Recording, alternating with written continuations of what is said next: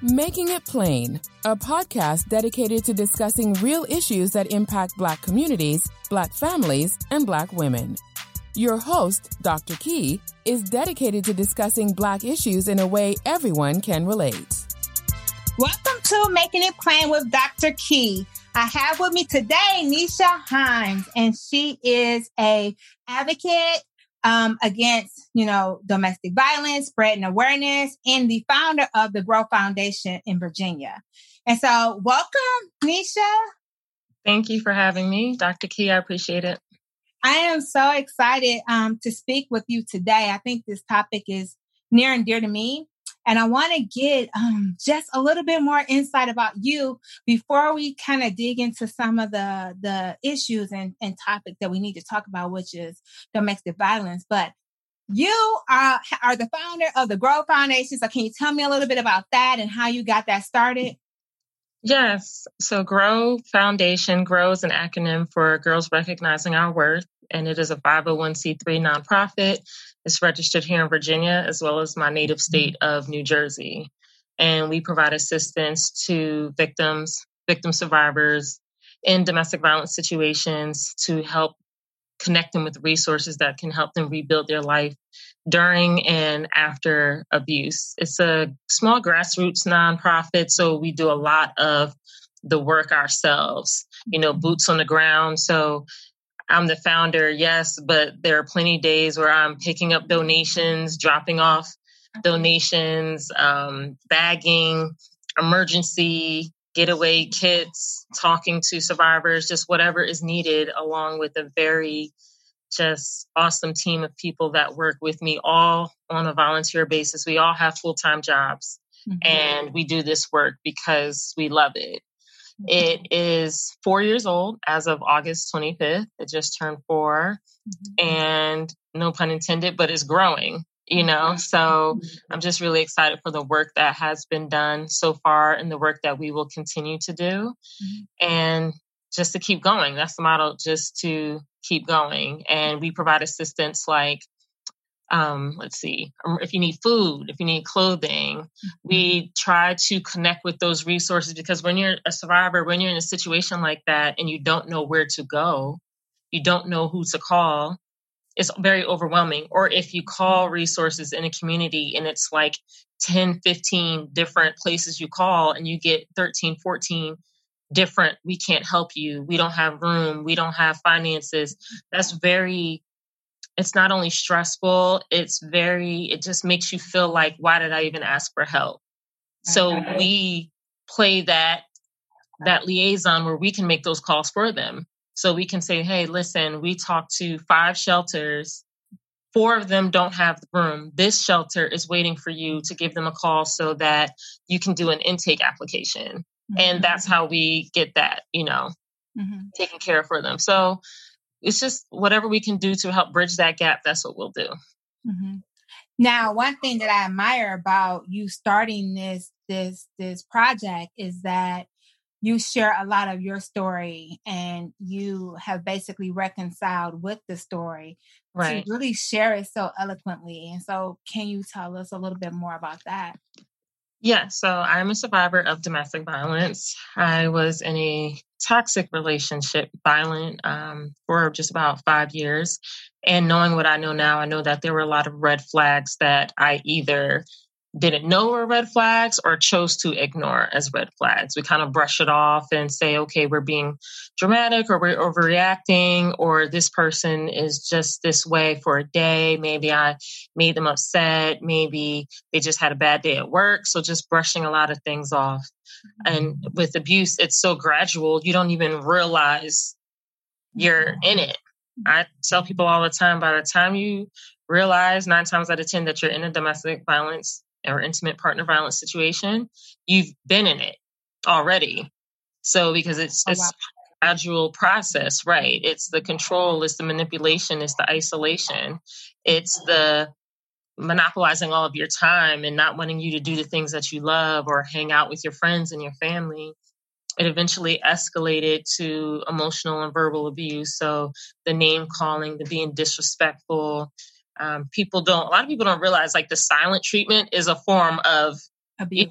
emotional abuse. So if you just randomly stop talking to your partner for no reason and you leave them questioning, well, what did I do? What did I say? What should I have done? What should I have said? And then eventually escalated from there into physical abuse. So it's all of the components. So with abuse, you know that a lot of times it's simultaneously occurring different types of abuse. So by the time it escalated to physical abuse, it was, I was already mentally, emotionally just completely broken down. Mm-hmm. And what made me leave was not all of the verbal and emotional just assaults and years of just being demeaned and humiliated and embarrassed and things like that. Not the physical abuse, but it was during an argument where he called my mother and my sisters. This was an interracial relationship. And he called my mother and my sisters a nigger in this argument. And that's what made me leave. And when I tell people that, I remember this interviewer was like, so essentially you cared about your mother and your sisters more than you did yourself. Mm-hmm. So that's pretty much it. So your story is very familiar. I was in a relationship for 9 years. Wow. And I was married, and I had young kids. And like you said, I didn't even know I was in a toxic relationship. And some of the red flags is you think about it now, you're like, I should have known that. It was, you think that a person is being protective of you or they're taking up for you and they're constantly on edge to protect you. And you think that's safe. You think that's safety. Not realizing that, that's a red flag. Like no one really is that controlling, that protective, having to show it aggressively all the time. Right. And then it turns into emotional abuse. It turns into physical abuse. And for me, emotional abuse was, not being spoken to, but always walking on eggshells. Like person will come home angry every single day. Yeah. And you're like constantly, you just can't be happy because, they're not happy. Right. And so you just feel trapped in an unhappy situation. And one of the biggest things I realized something was wrong when he didn't want me to see my mother. He didn't want me to see my family for holidays. He wanted me to stay in the house. And I'm like, just stay in the house, not see my parents. And it was a big argument. It was locking the doors. It was, you can't take the kids. It was really drawn out for me just to go see my family. Right. And so it was very sort of gradual. At first it was protection. Then it was, emotional. And then it was, I want to isolate you by yourself and just have you here. Then it was, I want you to only wear dresses. I don't want anyone to see your shape or anything. You need to wear dresses every day. And that was like completely, I love clothes. So that was completely, for me, it was a fight. Like that is when I started to push back. Like, no, I'm wearing clothes. And then that's when it got physical and he headbutted. And when I was headbutted, of course, that was a minor concussion. Right. But I still stayed because I had kids. I didn't leave not long after that. Because then it went to, I don't have money. Right. And so I'm going to keep all the money and I'm not paying no bills or anything like that. And for me, if I can't provide for my kids, it's a wrap. I'm gone. And so maybe 2 weeks after being headbutted, I left. And people didn't know nobody, when I left, it was like, what, you leaving? Like, that's a surprise that you're leaving because no one really knows what you're going through unless you share that part. And I think that is very common for people is that they suffer in silence. Right. Right. And it sounds like your organization really helps those that are suffering. Right. We try to. And just sometimes people, I'll never forget getting an intake application. So on our website, if you need assistance, you can go to the tab where it says contact, and then you'll see like an intake application. And this helps us get an idea of the situation, the lethality of it, to be able to understand the resources that you need to be connected with. Mm-hmm. And I remember this young lady, she filled out an intake application and all she asked was for someone to talk to. Wow. She said, I have a house, I have a car, I have a job, but I'm just getting out of this relationship and I don't know what to do. And I really just need someone to talk to. I can't talk to my friends. I can't talk to my family because the people who don't understand, they say things like, oh, well, girl, you should have left years ago, or if it was that bad, why did you stay? And then you got the family who loved this person. Oh, he was such a good guy. Couldn't you have just worked it out? And all these things. So she had no one to talk to. And that broke my heart. Just like, you got to reach out to an organization just to have someone to talk to, because no one in your family or in your circle can be that sounding board for you. And that's a lot of things with the organization. We do community awareness and outreach. I like to consider relatable. I don't really sugarcoat, you know what I mean? I'm very transparent, because I feel like I didn't go through that. If I went through that and all I did was keep that and didn't do anything with it and didn't use my testimony to help someone else, then I feel like it was in vain. And, as survivors, you can tell as much or as little of your story as you want.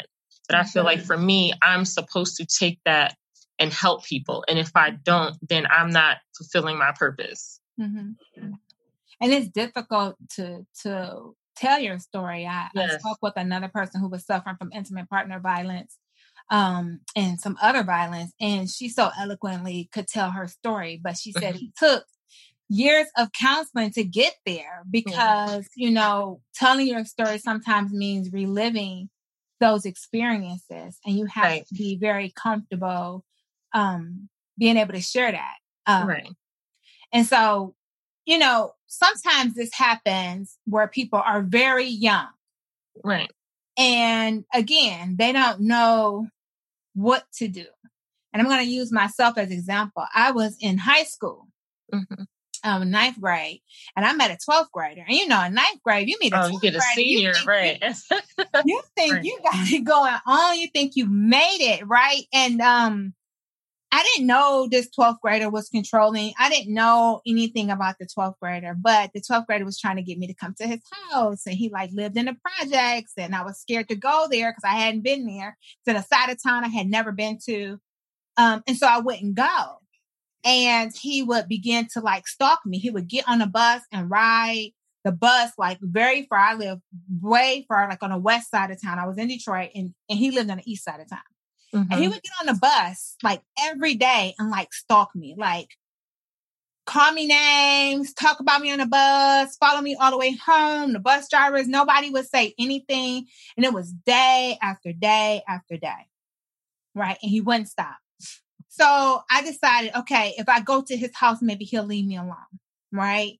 I went to his house and he wanted me to stay there. When I say stay there, he wanted me to live there. Never to leave, never to go home, to be there in his house. So you were just supposed to live there? I was supposed to be, I don't even know what he was thinking, honestly. And I got away, I left, started running, and he started shooting at me. It was serious. And I didn't tell anybody because I didn't know who to tell. Right. That was the first person I liked. I'm he's in the 12th grade, he goes to the school.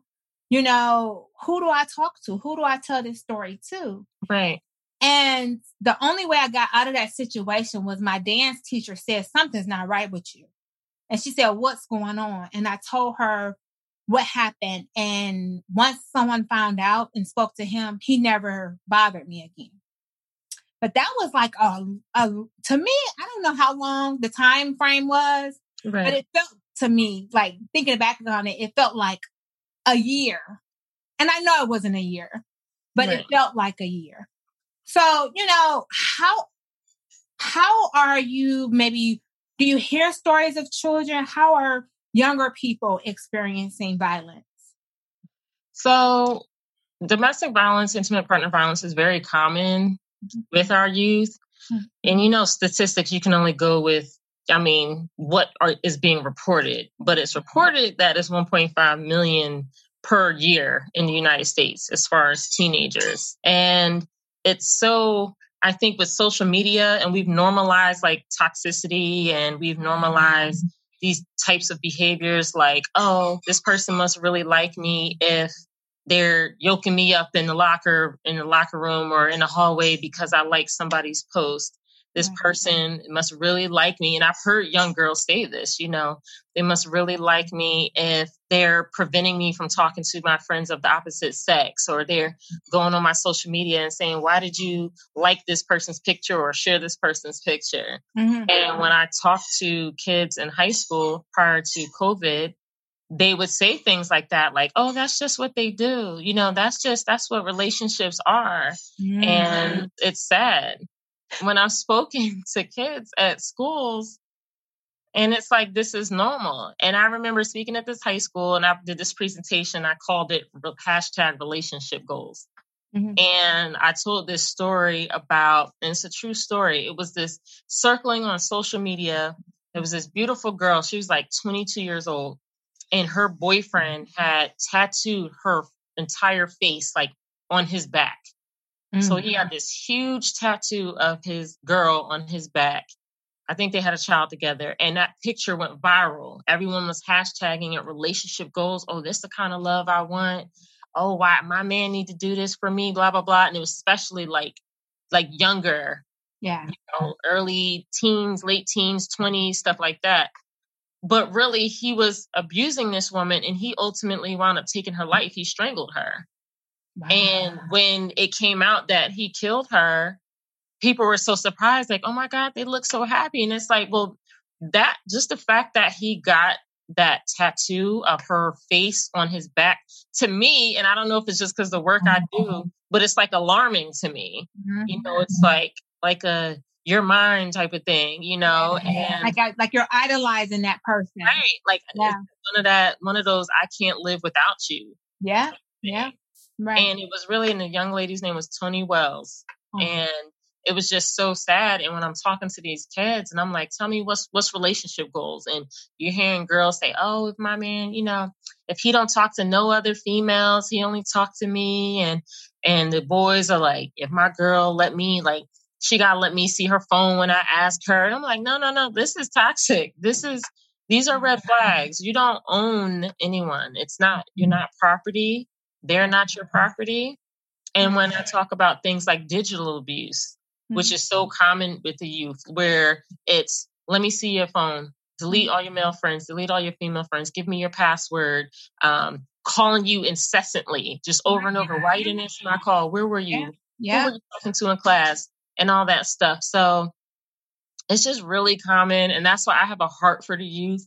And just because I feel like if we can tell them what to look for, what red flags are, what's not, what you think is love, what you think is affection and all that is really toxic and controlling, then maybe we can help prevent it down the line. And a lot of these kids are seeing it in their own home. So it's become normalized. If this is how you accept love, if this is how you give affection by being aggressive and violent, then that's what you're going to put out and accept from the world as well. So true. I work with teen girls in Jamaica. I have a self-esteem development program. And when I go there, it's so important to help them realize their own worth, that, build up their self-esteem, because the girls that I work with are teen moms. Wow. And typically they are pregnant by older men. Older men. And so it's a lot about being able to have someone to take care of you, to be able to provide for you. There's a lot of low self-esteem there. And then they use social media so much that I can remember a girl saying, I can't wait till I get older. I want to have my butt done. I'm going to have my breasts done. I mean, they want to have surgery because they automatically think that the way they look is not okay. That right. And so it's a lot of low self-esteem. And so I see that in, even youth here in the States, even if they have a baby or not, the low self-esteem is there and they're being validated by the internet. Right. Or they're looking at social media and they're like, oh, I want to be like this person, assuming that the life that a person represents on social media is their actual life. Right. And it's not their actual life. I could tell you a story I want to tell you with an image, and you don't know the real story about the person or that person's real journey. I can be whoever I want to be on social media, right? And they idolize that. And so I also idolize the boys the same way. And I also think that is something, and I know you're married now and happily married, and you guys just had an anniversary, right? Yeah, no, his birthday just passed. He had a birthday, yeah. I saw it. But I think, when you're in these relationships, it's something that you're looking for. Right. That helps you to choose a person who is sometimes has those red flags and stuff. In order to find a mate that is the right mate for you, you have to change what you're looking for. Right. That draw you to sort of this ideal, this person that has all these problems and control. Because for me, I think it was safety. And I thought that safety was this man who stood up for me, who was trying to protect me at all times. But really, that was control. Right. Hidden as safety. And I was actually looking for that. I was seeking that kind of safety. But safety can look totally different. It looks totally different right now at 42 than it looked at 21 when I initially got married, right? And I think our girls don't know what they really want. Right. Sometimes they're like, oh, I want a bad guy. Oh, I want a popular guy. He's popular. Oh, he looked like he has money. I want the one with money. I want the one that dressed like, oh, he has nice gym shoes. The determining factors for the relationship is totally different. And based on a lot on those insecurities and that low self-esteem. Right. And also I think we're idolizing the person that they date. Right. So like, he's all that. He looks so good. So because he looks so good and he's all of that, I have to do whatever he says and be whatever he wants me to be instead of really being yourself, which can feel like bondage when you're in it. Right. And so, I do work with adults as well. And I wanted to know, just, in your experience, what holds women back from leaving? What are some of the main things that keep women from leaving? Because they always say, I'm not helping her because she's just going to go back. Right. That's the common thing. Something I always say, and especially I've been saying it a lot this month because I've been doing a lot of top talks about this very topic, is that when you've become used to functioning in dysfunction, it's your normal. So it's like that fear of the unknown. I've talked to women who have said, and it's lack of resources. It's a lot of us, if we just had to get up and start our life over today with nothing but the clothes on our back and maybe a duffel bag, could we really do it? Could you do it if you had children or pets or responsibilities? If you had no family, no friends in the area, if you had no resources in the community. So it's kind of like well, what do I do? Where do you expect me to go? Who do you expect to help me? But then also, sometimes people don't even know they're in a toxic relationship. So there's that functioning and dysfunction. If you only associate domestic violence, intimate partner violence with bruises, and you're like, well, this person don't hit me, it's not as bad as this other one. I know some of my girls, they getting punched in the face. It's down the third. That ain't happened to me. He just called me a bitch sometimes. Excuse my language.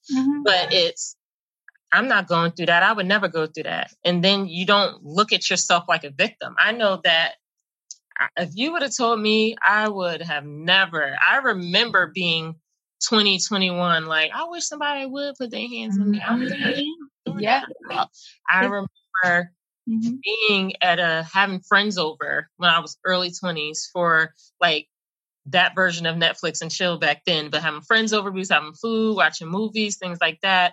And a friend of mine, her and her boyfriend at the time, got into an argument and he slapped her in front of me, like knocked her off the couch. And it was just kind of like, and you're 21 years old and I had never seen domestic violence. I had never seen my friends or heard of anybody. This is something old people went through. This is something that that people who didn't look like me went through. Like, you just think it happens to everyone else. Mm-hmm. And here we were, young and, just out of high school, college, lifetime, like life and things like that. And you're like, what is happening right now? And then when I said something to her, I remember saying that, why didn't you just leave? Statement that I hate now. But I was like, well, girl, leave him, leave. And this was the next day. And she was like, mind your business. Mm-hmm. Everything is fine. He's sorry.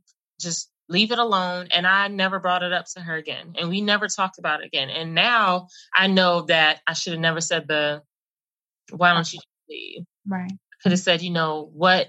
I'm concerned about you. I'm concerned for your safety. What can I help you with? What can I do? I could have documented injuries if I saw them. I could have listened to her, just let her vent without being judgmental or anything like that. Mm-hmm. So I think we don't leave because we don't know that we're in an abusive relationship. We don't know that it's toxic.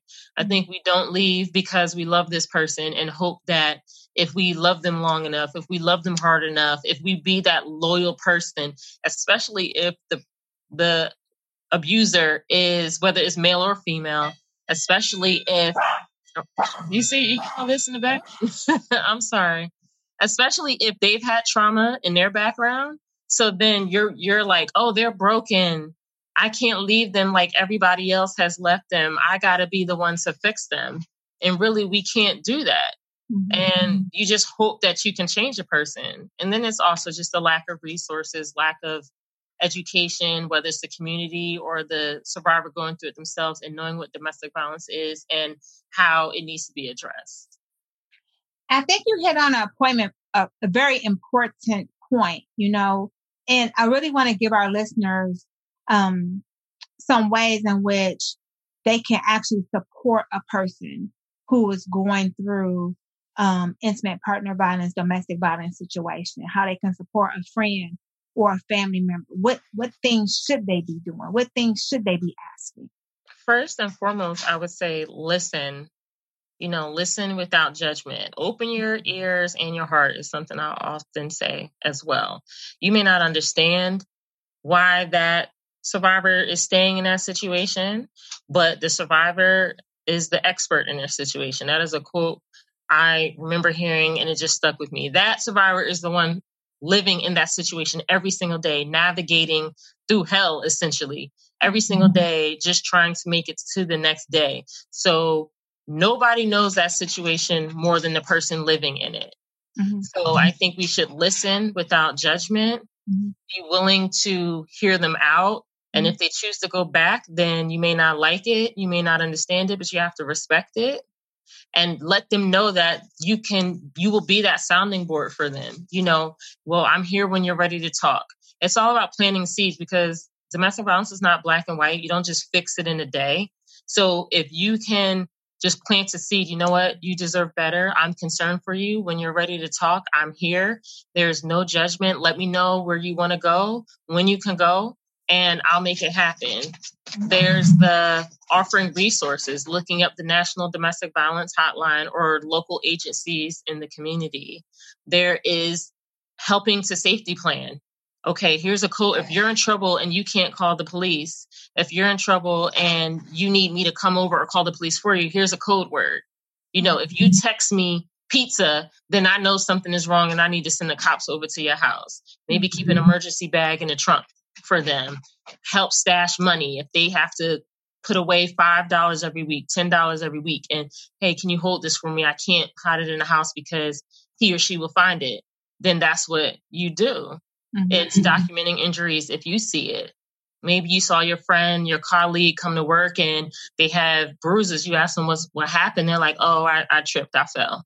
Mm-hmm. So you just document that, whether you make a note on your phone, email yourself, on this day, Sarah came to work. She had a bruise on her arm. She said she tripped and fell. Next week, Sarah came to work, said she had a black eye, said she ran into the door. Just little things like that, because you don't know when you'll need this information or when this person will need this information.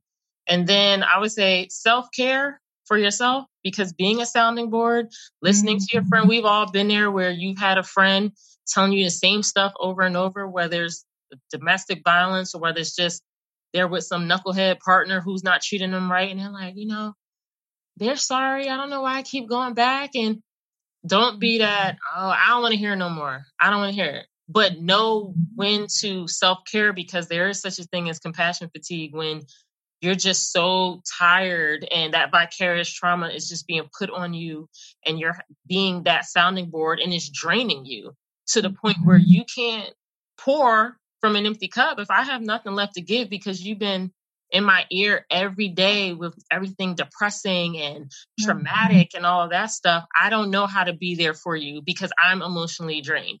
So you got to remember to take care of yourself if you're that friend for that person. Mm-hmm. I think that's very helpful advice, because a lot of times friends don't know how to be that friend. Yeah.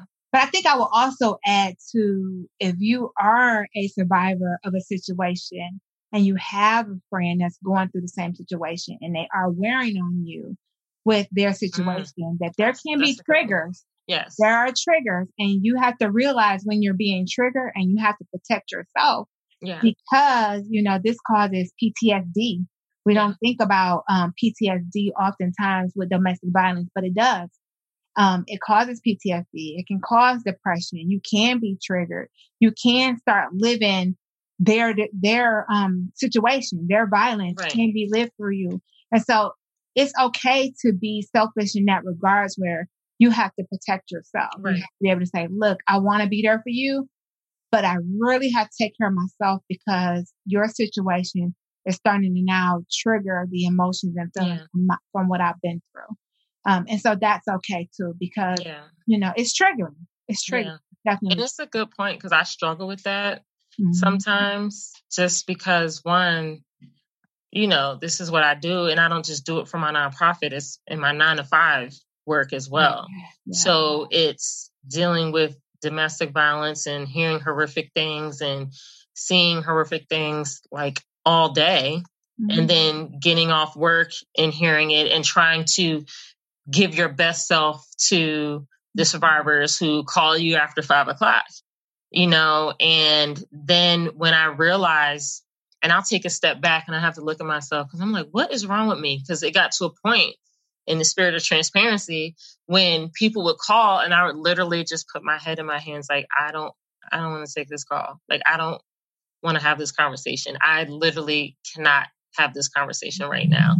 And that's not fair to not only the person who is calling for help, but it's not fair to me either. So I just have to, that boundary. And I had to learn about that self-care. So, and I don't do it as much as I should. Boxing is really helpful for me. It's always just therapeutic, but I don't do it as much as I should, nearly. So that's something that, as I'm telling other people, self-care is something I have to work on myself. Yeah, because I saw you in the ring. You gotta get in the ring. You have to practice self-care. Yeah. It is one thing that I was telling someone, the hardest thing for me to do is to be all that I am and practice self-care. Like trying to be whole is a whole process. I didn't even know how much work it took to just take care of me, because I've never just focused on self-care. I always focus like the job. I will wake up and it'll be work. But that is truly no way to live. And that is a way to have, you can end up in an early grave that route. And so I had to change my thought process. And I'm saying this to our listeners, but to you as well. Like, I'll get an email at midnight. I'll get an email at 7 a.m. But just because I got the email don't mean I have to respond to it. Some calls can go to voicemail. Yes, people need you. And it's great that you do this work. But if you are not whole, there is nothing left to give. So, one of the things I started doing lately is reading a book. I'm talking about book for pleasure. If I don't read my 2 chapters in the morning, nobody not getting anything from me. Like, I'm getting 2 chapters in. And just trying to change my mindset. I book appointments to work out with myself. Like, I mark it off as an appointment. Like, this is my workout appointment. And it's just a totally different way of thinking and being. but it's a holistic. It makes you feel so much better. Right. And so I hope that our listeners are also thinking about that. Yes, we have to be here for the people that need us the most vulnerable people. But the reason why many of us do the work that we do is because we have been through the trauma before. Right. Right. And we have to protect ourselves because we have been through it before. And so I want to, before we, end our conversation, I want to make sure that we also talk to women that, one, they may be listening. They may not have known that they were in an abusive relationship, and they listening to us and they like, I may be in an abusive relationship. Because to be honest with you, I never called my relationship an abusive relationship. I never thought of it as domestic violence when I was in it. Years later, looking back on it, you like, okay, yeah. And years later, looking back on my childhood and that experience, my childhood, I'm like, that was violence. Like, I didn't know it. I know I was trapped. I knew that the stuff that was happening was crazy, but I didn't ever looked at it as intimate partner violence or domestic violence. I never looked at it as that, right? So sometimes we're in situations and we don't have the language to put with our experience. So people may be listening to us and they're like, shit, that sounds like the life that I'm living right now. Right. What would you tell those people who just now realize that I'm in the middle of some mess? That's the first step.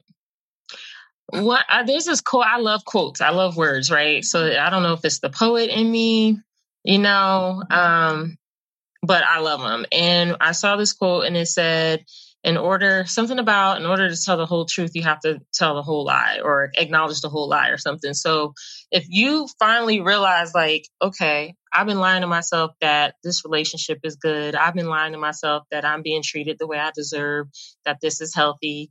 The truth is I'm being disrespected constantly. I am always walking on eggshells. I can't be whole with this person. I have to shrink myself so that this person can feel whole. Then there's something wrong. So you have to look at, like, am I lying to myself? And I was lying to myself for quite some time. And when you realize it, it's just like, man, damn, like, what do I do next? But that realization is the first step. Then I would say to talk to someone you trust, whether it is a friend, a family member, someone in church, but not if the church person's just going to say, oh, just pray about it. That's a whole nother show. That's a whole nother episode. But or you call an advocate, or just, maybe it didn't get to that point where they have put their hands on you. Doesn't mean it's not abusive. I was in Atlanta yesterday speaking to some people about financial abuse and emotional abuse, domestic violence as a whole, but particularly like financial abuse. And this woman came up to me after and she was like, I didn't even know that was a thing. Like, she said, yeah, I was in an abusive marriage, but because he didn't put his hands on me, I just didn't think it was really like that bad. That's another thing. We got to stop comparing traumas and devaluing our trauma because it's not as bad as the next person. Just because this person is getting physically abused and harmed doesn't mean you being told you're worthless every day is not just as toxic and not just as demeaning as this person over here. So that's another thing. We tend to stay in stuff because it's it's not as bad as the next person. I'm not going to complain. No. So if you're listening to this call and through my dog barking, through the squeaky toys, through my husband randomly putting on faucet water, my son ringing the doorbell, my daughter doing what she's doing, through all of that, if something I said lets you know, like, look, something is not right. Something is not right. Then, reach out to someone. So whether that's me, whether that's the lovely Dr. Key or someone, you got to look at your relationship, look at yourself and say, am I deserving what I'm getting? Because there's a difference sometimes. Just because you're getting it doesn't mean it's something you deserve. Yeah. And I do think there are women who are now on the other side of this. They have, maybe left their abusive relationships and they may be fearful of, getting into another relationship. Mm-hmm. And they may have just said, I'm not going to be in a relationship at all. And I do want to make the disclaimer that, LGBTQIA+ individuals also end up in intimate partner violence situations. Males have been abused as well. It's not just all women. Correct. But it's people on the other side of that. And they're like, afraid to get into relationships, afraid that they'll end up in the same situation. And what I would say to those individuals, sometimes you have to pick up the broken pieces and find out what's in you that was broken, that was attracted to a person like that. Because sometimes I think people, especially people who are predators, they look for the brokenness because they can really prey on that brokenness. Right. And if you can find your brokenness, name your brokenness, fix and repair your brokenness, and then begin to look at specifically what do you need and what do you want, you will find a person that's for you. Right. We can't lead with brokenness. Leading with brokenness ends up in more broken relationships. Right. So what advice would you say to, just a woman that's just like, okay, I'm going to get out here and I'm going to do this again. I want to try to date again, or, I want to find a partner again. What would you say to that person? Well, I would say I understand the hesitation. I understand the wall that's put up, having your guard up. I do get it. It was very hard for me in the beginning when I first met my husband because I was always waiting for the other shoe to drop. So, here's this person, he's opening car doors and we're having great dinners and great conversation and just clicked and vibed. And I was like, okay, something is going to go wrong. As soon as we get into our first argument, he going to call me out my name, or we get into a second argument, he going to swing on me, like something. So I just had this guard up. And the thing about being in an abusive relationship, it's like you're always trying to measure up to this unattainable goal because that the abuser has set for you, because they always want you to be more of this, less of that. And you're just never enough in that aspect. So when I started dating my husband, it was almost like, even if he didn't know it or didn't see it, it was always like he was on this, trying to reach this goal. And that goal was trying to overcome this wall that I put up. And I remember we went out on like this perfect date. And he came back, we came back to his house and he had like candles and stuff, like put candles up around the place and trying to be like real, like smooth and stuff. And when he stepped out the room, I called one of my best friends and I was crying. And I was like, because I knew I was falling for him. And I said, when he hurts me, I'm going to be devastated. Like I'm trying to let this man in, but I'm terrified, but I can't help how I feel about him. And my friend was like, he is not your ex. Like he did not do this to you and you deserve happiness. That's when she said that, you deserve to be happy. So these things that are happening to you, I understand having your guard up. I understand being careful, but you have to know that you deserve to be happy. So all these things that you're experiencing now, just know that you can have this without an ulterior motive. You don't have to wait for this other shoe to drop. This is it. Right. So I would say I had to learn. And before I even started dating him, I had to start dating myself. I had to learn to like being around me. I had to learn to like my own company. So the flaws that I saw, the ones that I could change, that I could work on if I wasn't, feeling myself physically, okay, get back in the gym. If it was certain things I couldn't change, then I had to learn to love those flaws anyway. And I had to do that before I really got into a relationship. And then by that point, when I'm opening up my heart to him, I had to know, like, look, now I know the red flags. Now I know what I won't accept anymore. And I know that there are going to be just hard road ahead. I think there should be a podcast one day, or somebody should do a call with people who are in relationships with people who have survived trauma, because I imagine that it's hard for them, because we have had disagreements, and he's nothing like my ex, but if I even think the tone, like it's a trigger. I know. And so we've had to deal with those. He's had to learn what my triggers are. I've had to learn that I can't keep putting that on him. The trigger is not him. It's me. It's the familiarity with the situation. It seems or feels familiar to you. Right. And it's nothing like, it could just be me. I can't take being talked to if I feel like you're trying to be condescending. And it could just be someone saying, "What did you say?" And just because they didn't hear me. And I'm like, what? Well, I said what I said, that type of thing. And I had to really look at myself. And that's one thing I didn't do. I didn't go to therapy for I tried it. I tried it while I was in an abusive relationship.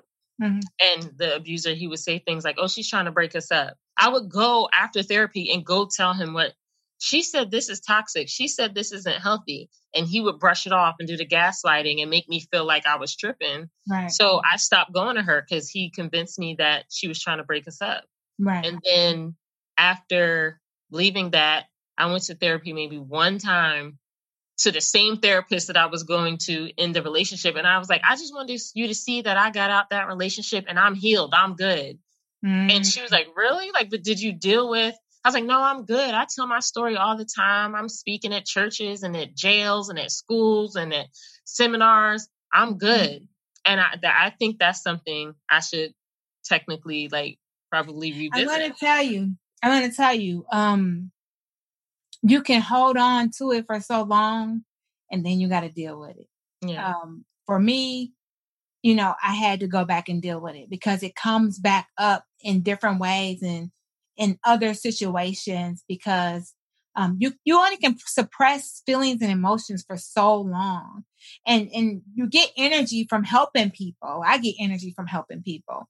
But it's going to come back up later in life and you just have to deal with it. And I think the cool part about counseling is just dealing with the trauma and moving past. Once you deal with it, you can move past it. Suppressing it though, it just kind of compounds and we think it's deep, but it come out in other ways, like anxiety, having panic attacks. You're like, where is this coming from?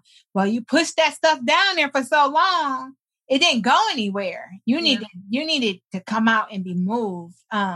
Because, like you said, you have those triggers, once you deal with it, the triggers won't be there because you know what they are. You've dealt with them, and you don't have to worry about being triggered anymore. But counseling do help. It helps with you, not burying it. So it's good to talk about it. It's, like I said, you reconcile with your story because you're able to share it. It's really good to be able to share your story. But sometimes we get into the superwoman mode where we want to save everybody, right. We want to keep them from going through what we went through, or we want to keep them from experiencing it the way we experienced it. So we want to help. But the superwoman doesn't really cure our pain. It doesn't take it away. It just helps us to bury it deeper. Yeah. So I would say go before the anxiety creeps up, because that's the other side of it. Yeah. So that's I'm like, so that's why that's been happening. Okay. Yeah. Anxiety will creep up. It just comes out in other ways. So we have to deal with those things, and it's hard. And my listeners, they'll probably listen to this story like, what? She went through what? Because they have never heard me say it or talk about it. And I work with a lot of people. I just haven't had the chance to say it. And sometimes I didn't have the words to say it, right? Yeah. I didn't know, if you haven't been abused for, like you said, most of your relationship, you may not even think it was abuse, right? Right. And even though it's all these different types of abuse, but my abuse wasn't that bad. That's what you tell yourself. Right. Abuse is abuse, right? Yeah. And sharing the stories today is probably going to help someone recognize their situations too. Yeah. So your organization, I want the listeners to know where they can donate, where they can support, where they can go and get help? Can you tell them how they can find you and keep up with you? Yeah, so everything's pretty much on our website, which is www.growfoundationva.org. VA is in Virginia. And our social media links are on there, everything from Twitter, Instagram, Facebook. I also, I have the adult coloring book that I put out, which is doubling as my first poetry book. And so I did a lot of research and understand that adult coloring can be very therapeutic, help reduce anxiety, things like that. So I added poetry in there because that's how I first told my story via spoken word. So it's called Crowns and Couplets. So it's like over 50 pages. And I'm so hyped because you can color the pages with marker and it doesn't bleed through. So there's like good quality paper, and it has poems in there. It has affirmations, but it also has quotes from other survivors and actually like a coloring book version of survivors, like real survivors. So I did it that way because it's going to be interesting to see how people color them. Yeah. They may color this Black woman as a white woman, or vice versa, or this male, they may make him with red hair and he has black hair. And it just goes to show domestic violence has no face. It can look like anyone, any of us. Yeah. So that coloring book is on my website as well. And a portion of every purchase goes to Grow Foundation and our initiative to end domestic violence. And just, anything you need to know is on the website, how to find us, how to keep up with us. COVID has kind of put a damper on a lot of the events we normally do because it's in person. So it's like boxing events, seminars, things like that. But just check us out there. We have some survivor stories on there. We do Survivor Sunday. Every first Sunday of the month, we feature a survivor story. So that's really inspiring. Just whatever you want. I have to get here and get a coloring book. Yes. I think I saw a picture of one of the survivors' picture was colored that you posted. And I was like, I have to get on there and get a book. Yeah. So we definitely have to support that. I do want to say to my listeners, if you are in a situation and you are ready to leave and you're trying to figure out where to go, please contact the YWCA, any YWCA in your area, and see, what resources they have. I have partnered with the YWCA, and I'm so grateful for the services that they have in Virginia, like their new shelter, even though COVID has put a damper on their resources, but they do put people in hotels now. Yeah. But they can help you to make that move. If you're trying to make that move, you don't know where to go, please contact YWCA or either Grow VA, and someone will put you in contact with a resource to get you out of your situation. We don't want you to suffer in silence. We want to normalize that people go through these experiences, real people you don't even know, go through these experiences. So you are not alone. And thank you, Nisha, for being with us today and just sharing your insight with us. And that is Dr. Key, Making It Plain with Dr. Key. You can follow us on Instagram. You can visit my website at thedrkey.com for more information. Thank you all for joining us today. Thank you for listening to Making It Plain with your host, Dr. Key. This podcast has been brought to you by our sponsor, Sparkman Key Consulting, LLC. Check us out at www.thedrkey.com.